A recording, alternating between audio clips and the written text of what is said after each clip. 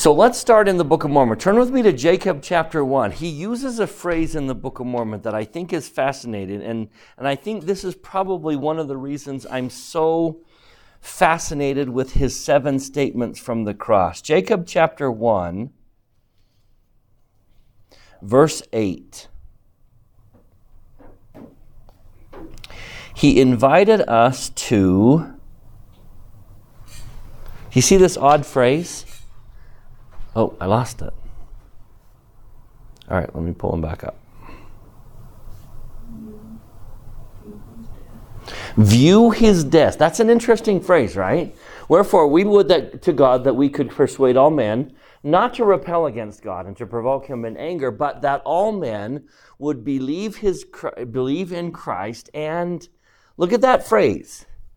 I wish we could get everyone to view his death and suffer his cross. And I think that's what we're going to get. Do you see the symbolism of suffer his cross and view his death and bear the shame of the world? That fascinates me, that phrase, view his death. If I knew nothing about Christ, but I just had the 7 statements he utters from the cross, it would be enough to teach sermons about how to live.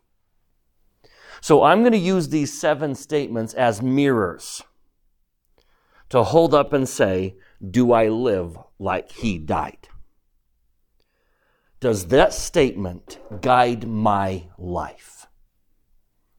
So, let's start. Let's put them in as close we can, alphabetical order as possible. There's 3 in John, 3 in Luke, 1 in Matthew and Mark.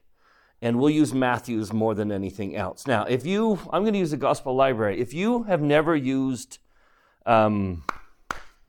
tags, if you've never learned how to tag, let me just take 2 seconds and show you. This is a marvelous thing to tag.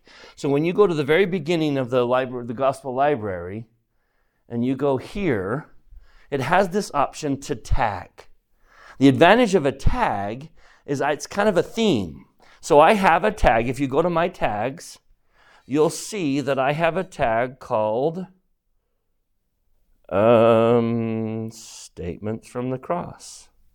I'm curious, how many tags do you have? Oh, a lot. I have a lot of tags. Where is it? Statements from the Cross. So I have a tag. I've created a tag called Statements from the Cross. So every time I found a statement from the cross, I applied that tag. Now I can open up that one tag, Statements from the Cross, and there they all are. It's an easy way to kind of keep a theme together. So, for example, you can kind of see some of my tags. Here's kind of a fun one. Mistakes in the Book of Mormon.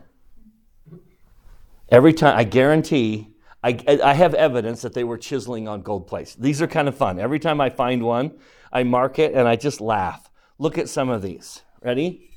And thus we see that when these Lamanites were brought to believe and to know the truth, they were firm and would suffer even unto death rather than commit sin.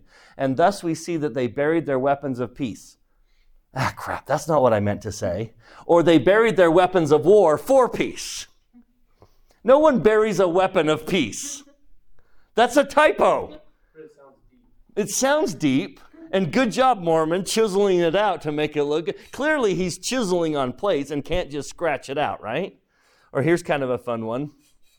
While on the other hand, there was now and then a man fell among the Nephites by their swords and the loss of blood, they being shielded from the more vital parts of their body. That doesn't make sense. The more vital parts of their body being shielded from the strokes of the Lamanites by their breastplates and their arm shields. Clearly, that was a human error.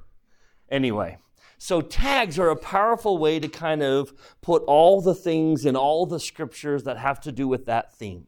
So just kind of wanted to just mention that. So I have a tag called Statements from the Cross. And the nice thing about the Gospel Library is I can order these. I can just hit this button right here and hit edit and see how I can order them.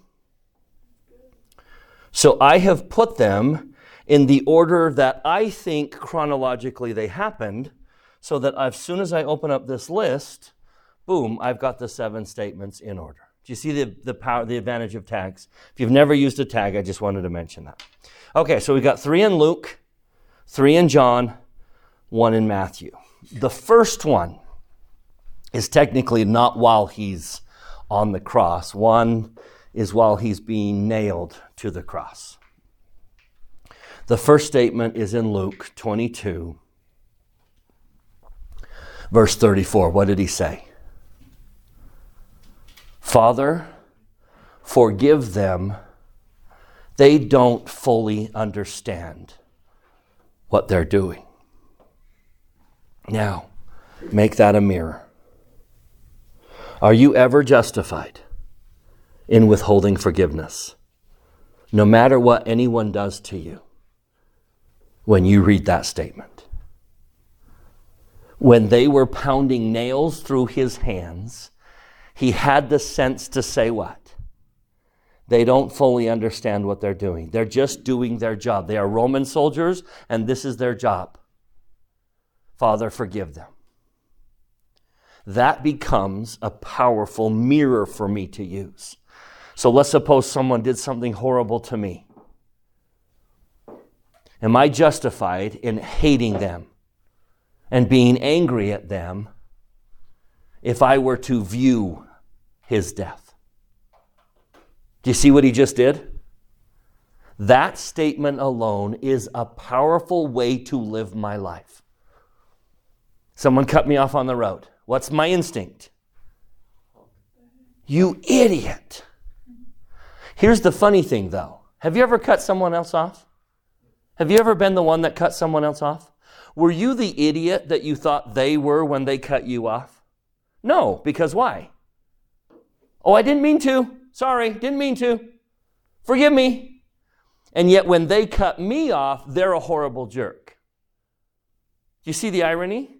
So Jesus taught me to pause and say, if I wasn't the jerk when I cut someone else off, maybe I shouldn't think they're the jerk when they cut me off. Father, forgive them. They don't know what they're doing. Do you see how that simple statement would guide my life? That's a powerful thing to remember. Statement number 1. Father, forgive them.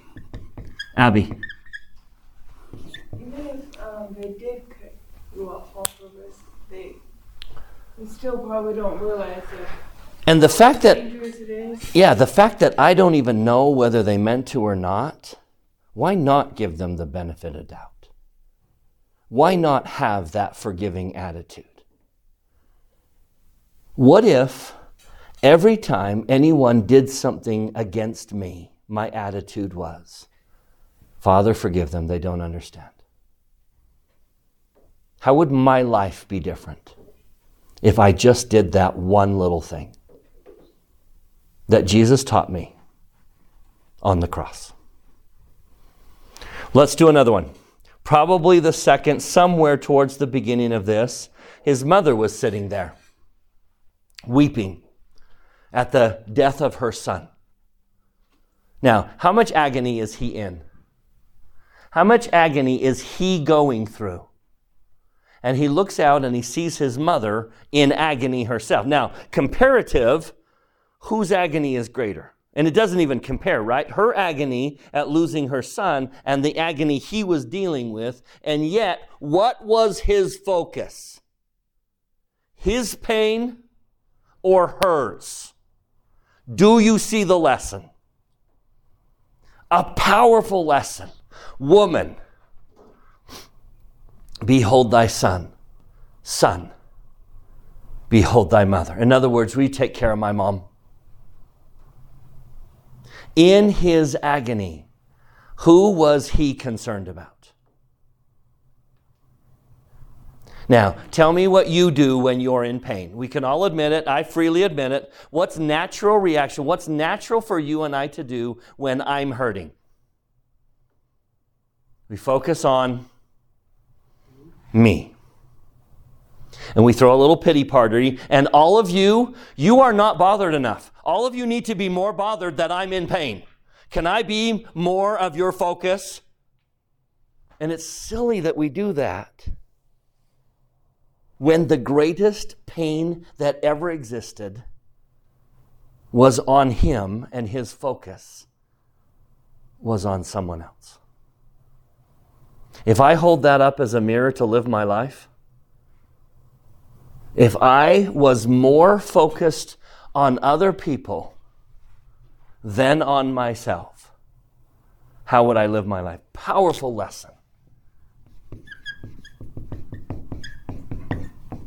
Son, behold thy mother. John, take care of my mom,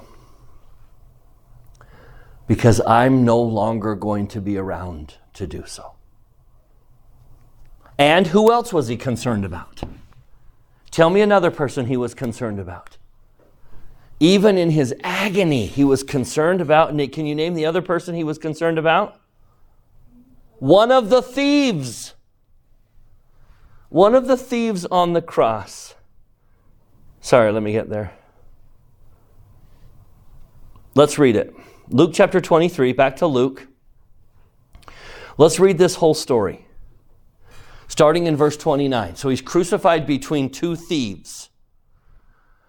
One of them says to Jesus, he railed on him, saying, if thou be the Christ, save thyself and us. If you're the Christ, if you're the Christ. That's a dagger, right? If you're the Christ, save thyself and us too. The other thief answered him, rebuking him, saying, dost thou not fear God, seeing thou art in the same condemnation? And we indeed justly, for we receive the due reward of our deeds. But this man hath done nothing amiss. He said unto Jesus, Lord, remember me when thou comest unto thy kingdom. And Jesus said, statement number 3, verily I say unto thee, this day shalt thou be with me in paradise. What do you think he was saying? What do you think he meant by that? I don't think the guy was going to paradise, do you? I don't think he was headed to paradise. So I think the Savior was saying what? I'll come find you. Watch for me. Where we're going. Tell me what's on his mind. In his agony, what's on his mind? Still going after the one. He's still going after the salvation of the one. How many people were waiting for him in paradise? And he said what? I'm coming to find you. Do you think he did? I think he did. He is still concerned about the one and their salvation. In his agony. He doesn't throw a pity party. He is still concerned about the welfare of his mom and the salvation of a thief. Do you see who he is? I love that one. Today shalt thou be with me in paradise. All right, let's get to my favorite one. The one that means the most to me. I put them out of order. Okay, I was showing another group how to put them in order and I never put it back. I think this one was somewhere in the middle. Jesus utters 2 words. I thirst.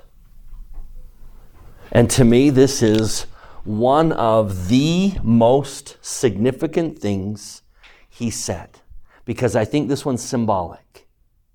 He said, I thirst. Now tell me what they did when he said, I thirst. What did they do? Nick, what do? They take a sponge, dip it in vinegar, and put it to his lips. Now, let me see if I can show you why that's so symbolic. In Gethsemane, remember when Jesus prayed in Gethsemane, he said, Father, if thou be willing, let this cup. Jesus likens the atonement to a cup that he had to drink. He had to drink the cup. Now, what does he call that cup? Think other scriptures, Doctrine and Covenants. What does Jesus call the cup that contains the atonement? The bitter cup. There's several scriptures where he refers to it as the bitter cup. Now, do you believe that Jesus drank the bitter cup? What is the symbolic evidence that he drank all of it? He drained it to the dregs. Do you see it? When he said, "I thirst," what did they put to his lips? Which is very? Tell me what Jesus died. As he died, what was on his lips? Bitter. Symbolically suggesting what? Tell me what that symbolism says. He finished the cup. He died with vinegar dripping from his lips. And to me that says he drank the cup. Now, in beautiful symbolism, what is handed to you every single week at sacrament meeting? A cup. Are there a few things in that cup that you would rather not do? Are there a few things in that cup that you've been resisting? You've kind of pushed away from. I'm not going to do that, Lord. Is the Spirit whispering to you there's something that the Lord wants you to do and you are not willing to do it? You've pushed it outside. And so here comes the mirror. Ready? Jesus drank his cup. And it was painful for him. And it consumed him and it killed him. And now there are some things he's asking you to drink. Will you drink your cup? Will you do the things he has asked you to do? And finish all the way to the bottom of the cup. I love that. The symbolism of vinegar dripping from his lips when he died means the world to me. And I think about that every time he hands me a cup. Will I drink everything in that cup? Will I drink it to the very bottom like he did? Thoughts, comments? Do you see the symbolism? I thirst. Anything you want to add? Okay. At some point, so Jesus was probably crucified around 9 a.m. From 9 to noon, he hung with all the gawkers and everyone watching. Now, one of the things I think we need to point out is something he didn't say. Perhaps one of the great lessons of my life is to see what he didn't say from the cross. Let me just point out one significant thing he did not say. Ready? Someone read this one. This one's in Luke 23, 35 through 37. Anyone want to read? Nick, you got it. Luke 23, 35 through 37. And the people stood beholding, and the rulers also with them declared him, saying, "He loved others, let him save himself, if he be Christ, the chosen of God." And the soldiers also mocked him, coming to him and offering him vinegar, and saying, "If thou be the king of the Jews, save thyself." And? No. Oh. What's not there? Tell me what he didn't say. He didn't rebuke them back. Jesus knew what to say and what not to say. Are there some people in your life that you should just be silent, but you can't resist? Have you ever watched people on social media? Have you ever watched people on social media not be able to resist and they say something and then they end up regretting what they said? Jesus had the wisdom to say, you know what? The best thing for me to do is to just not say anything. They were mocking him. They were ridiculing him. And what did he say? Nothing. I don't need to respond. I think there's great wisdom in that. But he's crucified at 9. From 9 to 12, all of this happens. from 12 to 3, the darkness rolled in, and no one could see anything. No one could watch. For 3 hours while he hung on the cross, there was a thick darkness in Jerusalem, as also in America. That was symbolic because we believe that all of the agony of Gethsemane was returning. He not only suffered in the garden, but he suffered while on the cross. All those agonies returned. Now, in the doctrine of the atonement, he had to be alone. He had to be infinitely without God. He got kicked out of God's full presence. Infinitely alone. Infinitely away from the Father. The Father completely withdrew from him. As if he failed. I wonder if Jesus concluded that he had failed and that the Father was finding another Messiah. Completely abandoned. It was in that moment that we get our sixth statement from the cross. And this is the one from Matthew. Matthew and Luke. Matthew chapter 27, verse 46. Tell me what he does. Rising up on the nails through his feet, he cries out, my God, why hast thou forsaken me? And yet, does he quit?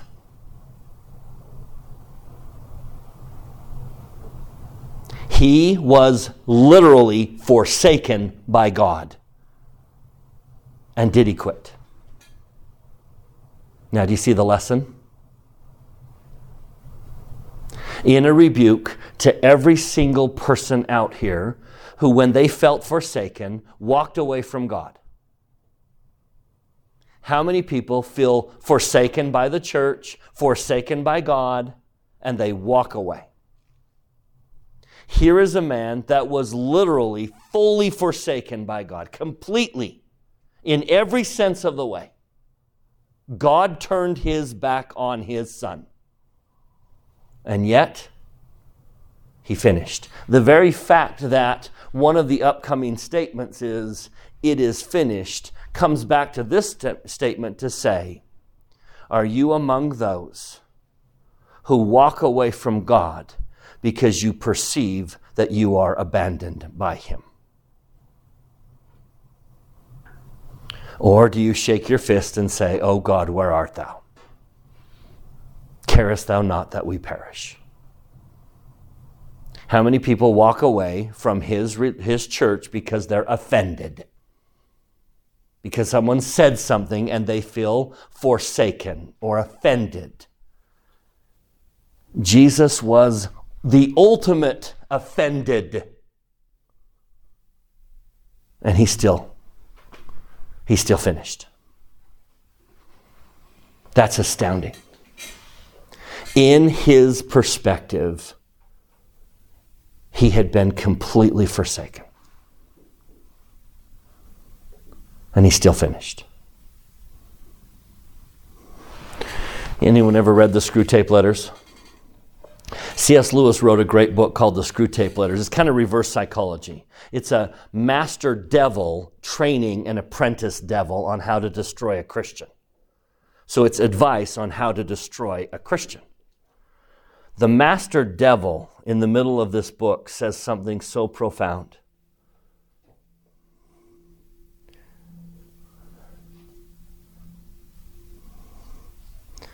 Here it is.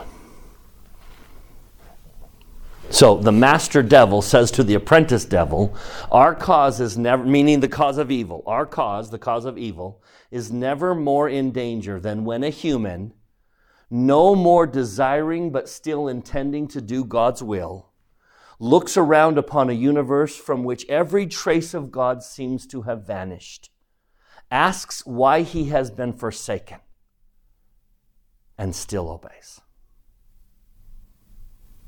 Who did that? Who looked around and saw a universe in which he was completely forsaken and still finished? Do you see with the accomplishment? Now there's the mirror. Am I the kind of person who's going to walk away because I feel forsaken? Because the bishop made me feel forsaken, or someone in my ward, or maybe someone in my family, or maybe God himself. Maybe I'm in pain and I feel forsaken. Are you going to walk away? Because Jesus, there's the statement, my God, why hast thou forsaken me?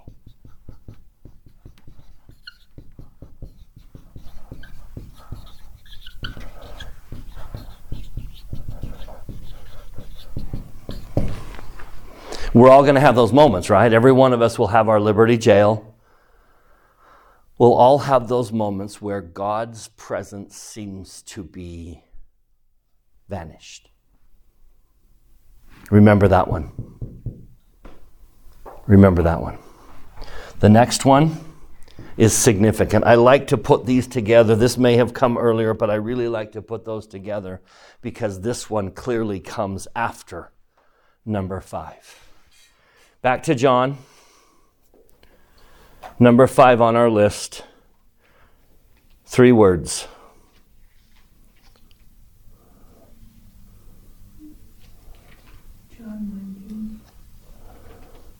John 19:28. Nope. Sorry, John 19:30.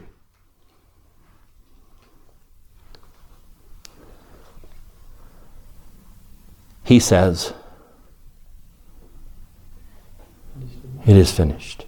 Now, how an infinite pain comes to an end, I don't fully understand. I'm just going to throw this out there. I do not understand how he could say that. Because as my mortal brain understands infinity, how long does it take to pay an infinite guilt?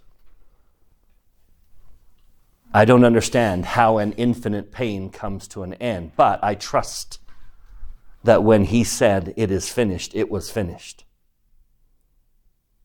Now, a couple thoughts. Tell me what this means about your pain.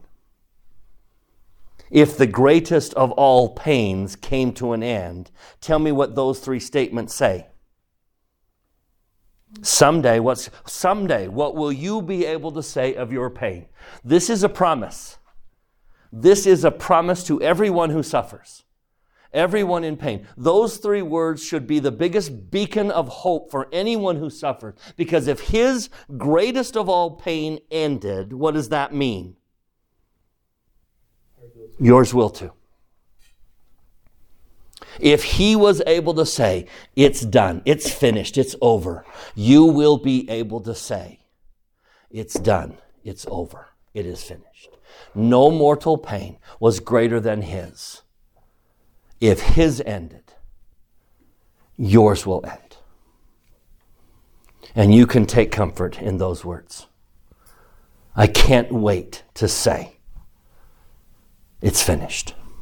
I'm done. The other way to look at that is, when does Jesus die? When does he finally give up the ghost? When he was done. Now, I understand there's a time and a place to ask to be released. I don't mean to be condemning of anyone who asks to be released, and I know that sometimes missionaries need to come home early.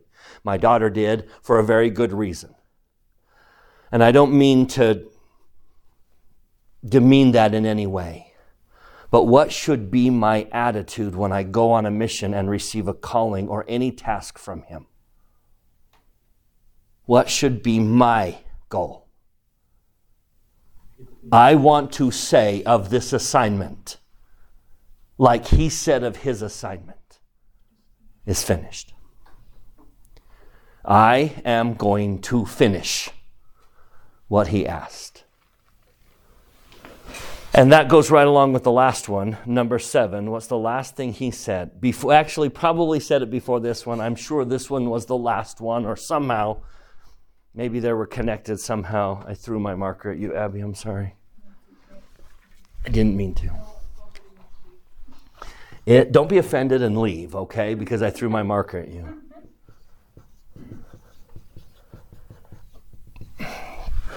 And speaking of completing the assignment, what did he say last? Probably last. I think this is probably, it's done. Therefore, this one's back in Luke 23. Luke 23:46. Father, into thy hands I commend my spirit. Tell me what he was doing. How do you read that? How do you read that statement? Father, into thy hands I commend my spirit. Job well done. It seems to me he was offering the Father the completed offering. He says, I've finished it. I've tied it up into a bowl, and Father, here's my offering. Those of you who came home from a mission, didn't you have an accountability with the Lord at the end? Wasn't there a moment at the end of your mission where you had to say, Lord, here's what I did. Here's my accounting. And I vowed, before I left on my mission, I vowed, I was in the temple before my mission. And I said, Lord, in 2 years I will come back to this temple and I will have an accounting. And I want to say, I commend my mission. Here is what I did for you, Lord. Here is what I want to do that someday when I die. Someday when I die, I want to take my life with all the imperfections and all the mistakes I made, but all the repentance and everything that I learned and what I became, and I want to say, Lord, I commend my life. That's my goal. I want to say that at the end of my life and say, here's the life that I lived. Will you accept it? Did I please thee? I commend my life. I think that's the spirit of what he's trying to say. You basically said what I was going to say. It's kind of just like you having to go up to God and just saying, like, with like no shame, just like, this is what I did, and just lay it all out. Yep. Let me show this to you in Scripture. I love the very end of Enos. Go to the last verse of Enos. I don't believe, and let me say that again, perfection is not required. No life is perfect. I don't have to be perfect. I just have to be clean. There's a big difference. I don't have to be perfect. I just have to be clean. I love the very end of Enos. I don't think Enos was perfect. I think Enos made many mistakes, like all mortals do, but he was able to at the end of his life say the following. Anyone want to read this? Yeah, 27. Enos 1:27. This is commending my life unto God. And I soon go to the place of my rest, which is with my Redeemer, for I know that in him I shall rest, and I rejoice in the day when my mortal shall put on immortality, and shall stand before him. Then shall I see his face with pleasure, and he will say unto me, Come unto me, be blessed. There's a place prepared for you in the mansions of my Father. Tell me what Enos knew. My life, my offering, though I haven't been perfect and I've made lots of mistakes, isn't this the same guy that started the chapter praying for what? A forgiveness of his sins. Isn't Enos saying, I have lived a life commendable to God? Now that's my goal. I think about this statement all the time, and I want to be able to say to my children, your dad lived a commendable life.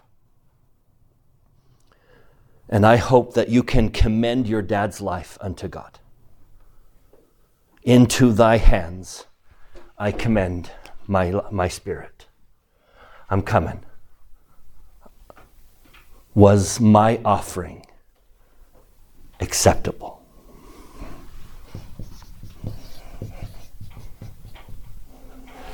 Into thy hands I commend my spirit. Those are the 7. Thoughts? Oh, I noticed when I clicked on commend, it's linked to commitment. Yeah. And so I just think that connects 6 and 7 very well. Do you see? I love that tie. I love this tie because even though he was forsaken, he didn't quit, he finished.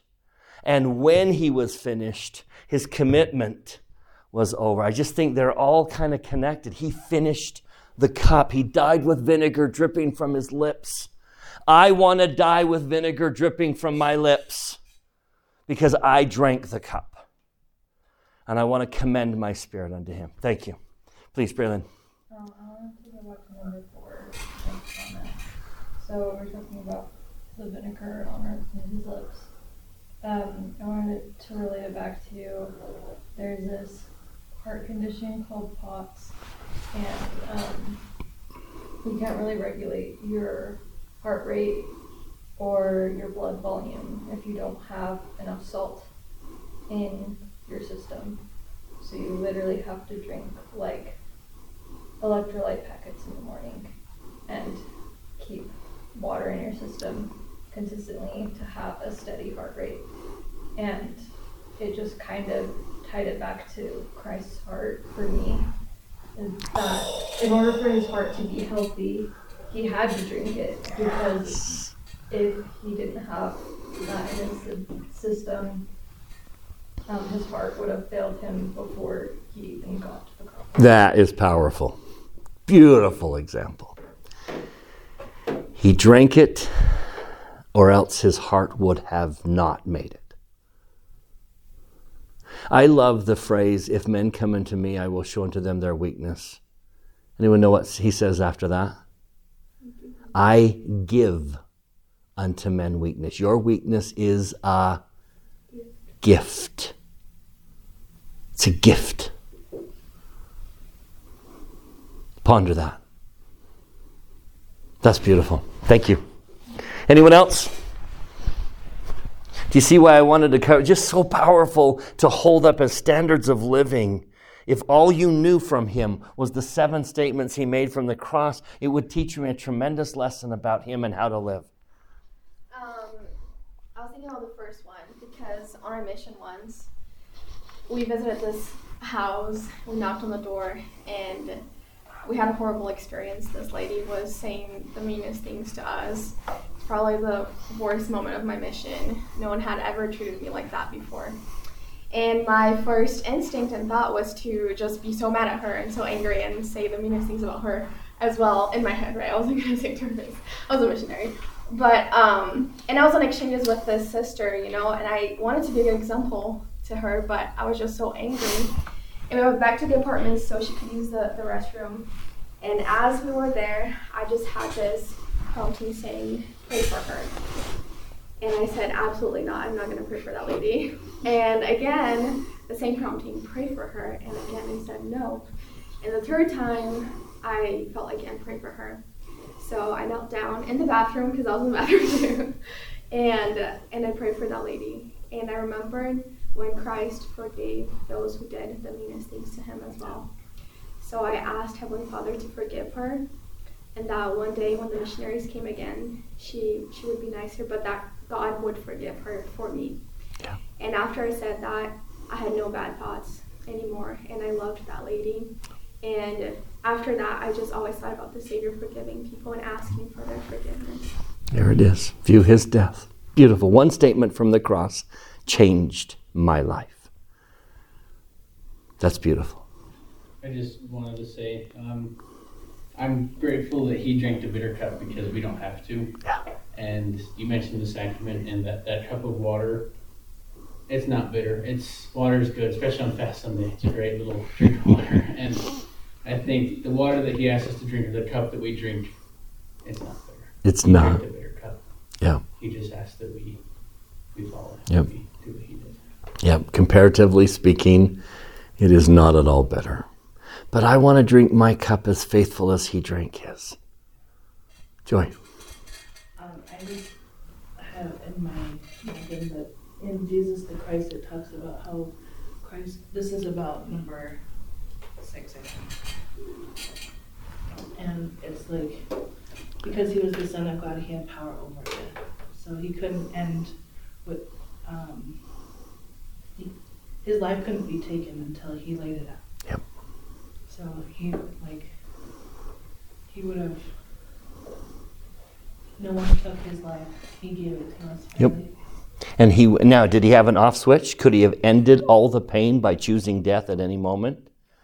He didn't. I love that verse. What is it, John 10? I think it's John 10.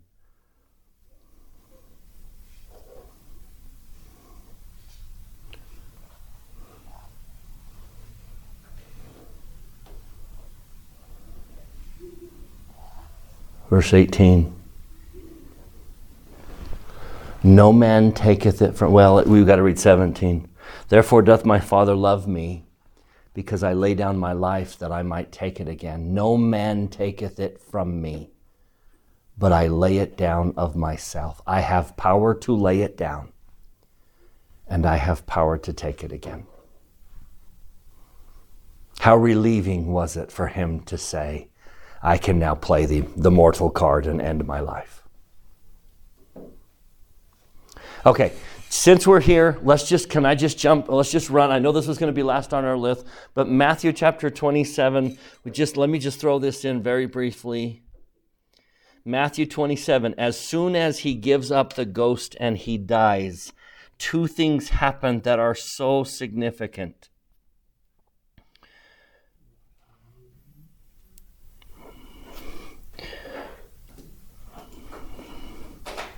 Okay, verse 50, when he had cried, again with a loud voice, he yielded up the ghost. So as soon as he dies, two things rip. Two things rip. Tell me what the two things are that ripped in verse 51. First of all, the veil of the temple was ripped. As soon as he's dead, the veil of the temple rips. Now, that one's symbolic because in the Old Testament, how many people could go into the Holy of Holies? One person, high priest, 1 day a year. One person, 1 day a year, symbolic of Jesus. So on his own, who can make it back to Heavenly Father's presence? How many people on their own can enter the Father's presence? Only him. So he would carry us in. He carried the 12 tribes of Israel in. But the high priest was the only person who could go through the veil into the Father's presence. But now that the atonement is complete, how many people can go into the Father's presence? So do you see the symbolism? As soon as the atonement is complete, the veil rips as a symbol that everyone can now enter the Father's presence. And what's the other thing that rips? The earth rips. What's the symbolism? All those dead bodies cannot be held back. He ripped the earth open and allowed the spirits to come out as resurrected beings. You see the symbolism of those two? So powerful that as soon as he gives up the ghost, the veil rips, the earth rips, and the graves were opened. Okay, let's very quickly, can we just do this one? This will probably have to end here, but let's do this one. You need to turn now, especially those of you who have been endowed. If we don't turn to Isaiah, you're going to look at me like I'm doing something very wrong. Okay? Turn with me to Isaiah chapter 22. Isaiah 22, Old Testament. Now, here's the history. Hezekiah is the king of Judah. He has a steward that's in charge of his house, kind of Secretary of State type person, chief of staff, so to speak. And his name was Shebna. Shebna is a horrible person, and he's been taking bribes to get people in to see the king. And so Shebna is being fired. Isaiah is going in to fire Shebna. And they're going to hire in Shebna's place a man by the name of Eliakim. Eliakim is going to take Shebna's place, and he's telling King Hezekiah. Isaiah is telling Hezekiah that you can trust Eliakim. You can trust him with your money. You can trust him with your kingdom. You can trust Eliakim. Now, do you see the symbolism? Who is it that lets people in to see the king? Eliakim now has power to let people in to see the king. Who is he a symbol of? Jesus now has the power to let you in to see the king. Now, in commending Eliakim to Hezekiah, Isaiah says, let me jump there.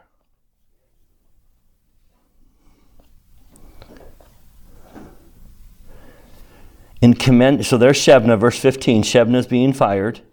Verse 20. It shall come to pass in that day that I will call my servant Eliakim, the son of Hilkiah. Verse 21. I will clothe him with thy robe and strengthen him with thy girdle, and I will commit thy government to his hands. The key of David, the key of the house of David will I lay upon his shoulders, and he shall open and none shall shut. Do you see how he's speaking of Jesus and Eliakim at the same time? Jesus has the key of David to allow you to go see the king. Now, because Eliakim is someone you can trust, what does Isaiah tell Hezekiah? I will fasten him as a nail in a sure place. You can trust him. He is a nail in a sure place. Now, I'm going to quote from Elder Holland in his recent book, Titles of Christ. Actually, maybe we'll read it together. How's that? So then you don't think I'm doing anything inappropriate. I just want to make sure you don't look at me like, what's it called? In thy name? In thy name, right? Come on. Okay, it's not called In Thy Name. What's Elder Holland's new book called? Why can't I see it? The Names? Oh my goodness, why can't I see it? Witness for his name. Oh my goodness. All right, nail in sure place. Ready? Last sentence. Elder Holland. When the Roman soldiers drove their 4 1/2 inch nail crucifixion spikes into their victim's flesh, they did so first in the open palm. Now, where would you crucify me if you wanted to hurt me? If you wanted to cause me pain, where would you nail me? In my palm. That was for anguish. But the problem with nailing me in my palms is what? It's just going to rip right out. In other words, this weight couldn't carry the burden placed upon it, and it would rip. Some people are like that. Some people cannot carry the burden placed upon them, and they rip. But after they nailed him in the palm, but the weight of the body might tear the flesh, but because the weight of the body might tear the flesh and not sustain the burden to be carried, they also drove nails into the wrist, down in the nexus of the bones and sinews that would not tear no matter what the weight. Thus the nail in the wrist was the nail in the sure place. What weight was laid on Christ on that cross? How heavy a weight was laid on Christ on that cross? And did he hold up the weight? He is a nail in a sure place. I can lay on him any burden. I can lay on him the burden of my sins. I can lay on him the burden of my sorrows, my pain. And what will he do? He will hold it. He is the only person who will hold all the weight that I lay on him. He is a nail in a sure place. Now, those of you who have been to sacred places know that what he then does is he twists that around and asks you to be a nail in a sure place. can he lay on you his burden? And you will hold it. Will you faithfully hold his burden? Jesus and I covenant to be for each other a nail in a sure place. Now, the greatest lesson I have been taught about how to be a husband is the reality that there's only one other person I covenant like that. There is only one other person I hold like that. Who is it? My spouse. If you want to know what the covenant of marriage is, it's that symbol. What am I supposed to be for her? A nail in a sure place. That she can lay on me all her hopes, all her dreams, and I will hold them. And I won't rip. That is the greatest sermon I have ever been taught on how to be a husband. And it came from his crucifixion. Will you be a nail in a sure place for him? If you will, you can enter his presence. That's powerful doctrine, powerful symbols. Of him I bear solemn testimony that he is a nail in a sure place. And he finished. He died with vinegar dripping from his lips because he finished. May we commend our lives to him because we have finished. Is my prayer in the name of Jesus Christ. Amen.